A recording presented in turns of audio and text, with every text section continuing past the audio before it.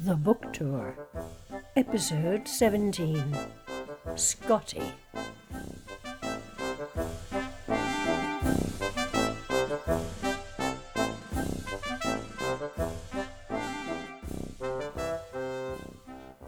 I give a talk in a community centre in Memphis, which goes well. An attentive older audience, but they haven't come to buy my books, even prettily signed ones. After the talk is finished, they want to tell me about themselves, their ancestors, and their family histories. So I listen, then catch a bus south to Mobile, Alabama. A man sits beside me in the station, one of those tall, slender live wires. He's one of the funniest people I've ever met, but the comments and one-liners come so quickly I don't have time to remember a word. He's a sharp, magic person, the sort you meet rarely in life. No ready-made jokes for him, no reworked stories, just another way of seeing things, seeing them quickly, and knowing how to manipulate irony. What does he do for a living? He's a coal miner. I must have stared with astonishment as the old mining images raced through my head. Mining communities described as open cesspits, where mud slid down the hills in torrents, covered tents, and smothered the men inside. In those places there was no good water to be had. Lice were combed away with bowie knives. To fight rats, wildcats and snakes were kept in the tents during the day. Some mine workers were uneducated slum dwellers from the east, people who had only known deprivation and filth. Unwilling to adopt sanitary measures, preparing food in the open, but refusing to use privies, they contaminated their water supplies and created the perfect environment for cholera. People died like flies, and unburied bodies were left in the open air for scavengers to eat. Of course, this clever man's life is far from my horror tales of the 19th century. In the mining town where he lives, he, his buddies, and their wives have a great time. Every Friday and Saturday night they get together, create floor shows and theatrical performances, eat, drink, and are merry. Those wretched old stories are just wretched old stories. With a jaunty step and a cheery goodbye, he travels on homeward.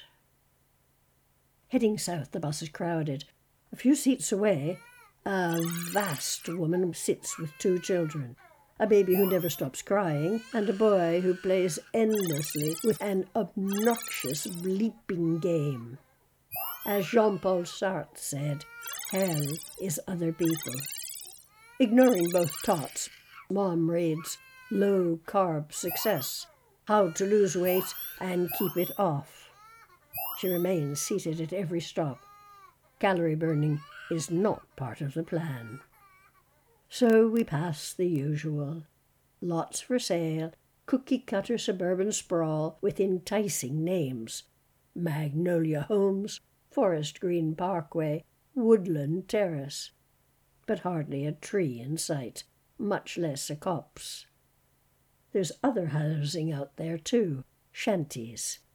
Many aren't connected to the public sewage system, nor are there septic tanks. Instead, PVC piping carries waste several yards away, dumps it into ditches or onto waste ground.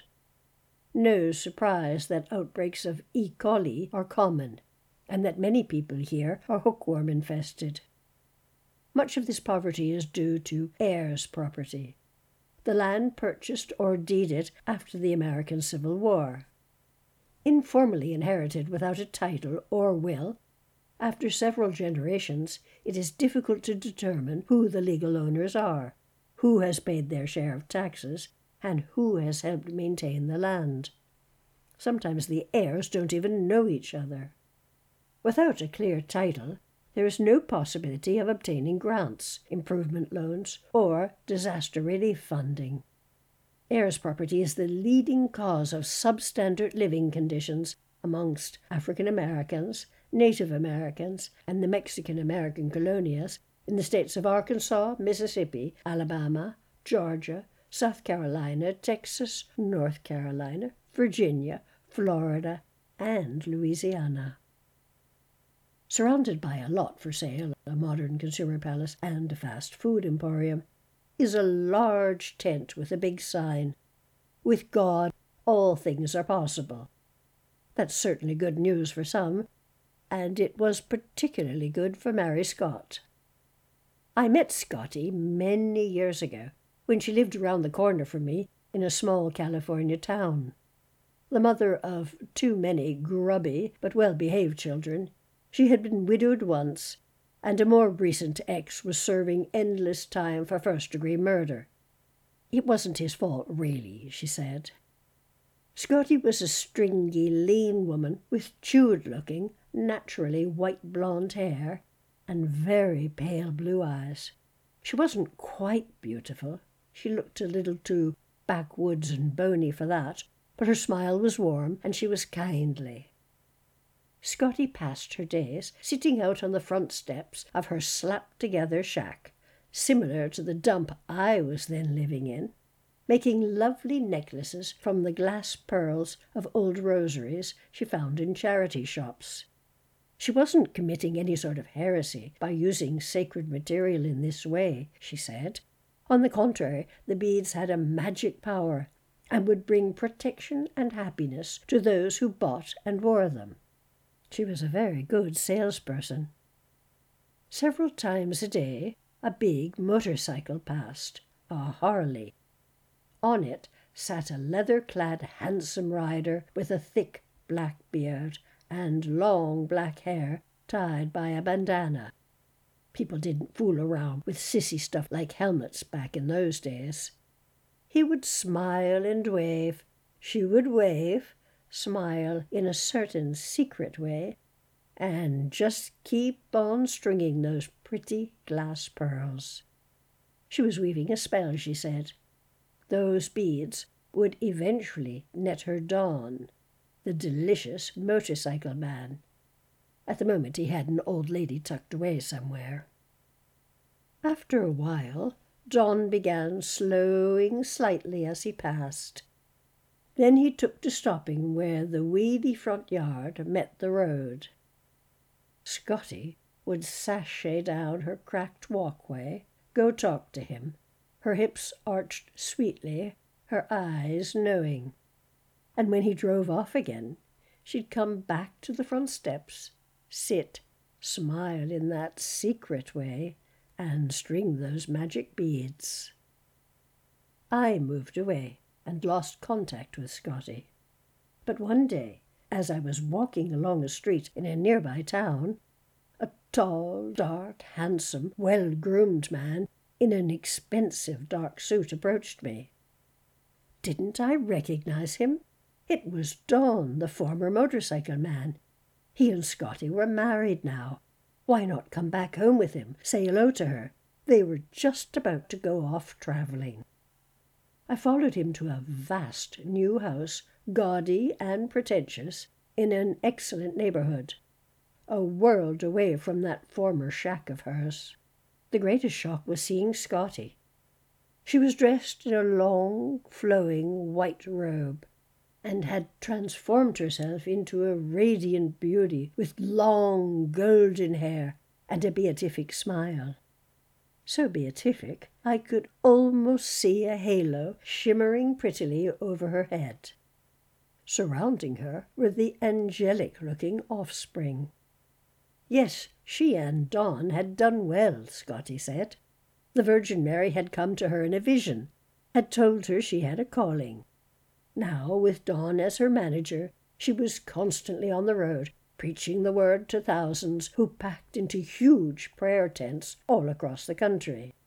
Not only was she a blazing success, they were also pulling in an enormous amount of money. Well done, Scotty, wherever you are now.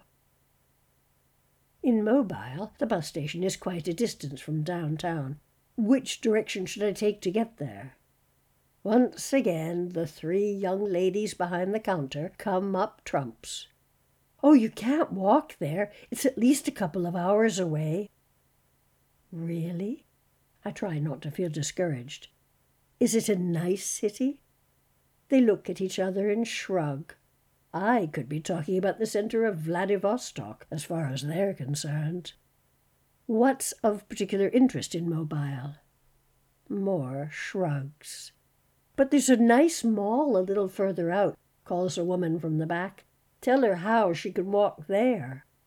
Since I already had this same conversation way back in Thunder Bay, I now know the world is divided into two sorts of people, mall people and other people. In the end, I set out anyway, and discover it's only a 20-minute walk, one that takes me past once glorious mansions, formerly set in verdant countryside, and now falling to bits between used car lots, fried chicken outlets, and suburban housing estates with reassuring names like Casa Marina and Cool Waters. In town, overshadowed by tall skyscrapers and the usual tedious high-glass office blocks, is the preserved for tourism historic centre. But there are also so many remarkable Victorian houses. My imagination reels with story possibilities. "Can I just climb in a window, please? Take a peek? Pretty please? Come live with you for a little while?" Back at the bus station, I think about going to Tallahassee. "What's it like?" I ask my fellow passengers. After all, we are all headed in the same direction on this bus. All around, there are only shrugs. No one seems to have been there. Then one man pipes up, "Long time since I seen it. Lots of beaches, just beaches, that's all you can see. Must have changed since then, though. Bet it has." Since Tallahassee is inland, I'm sure his conclusion must be right, and I decide to head for Panama City instead.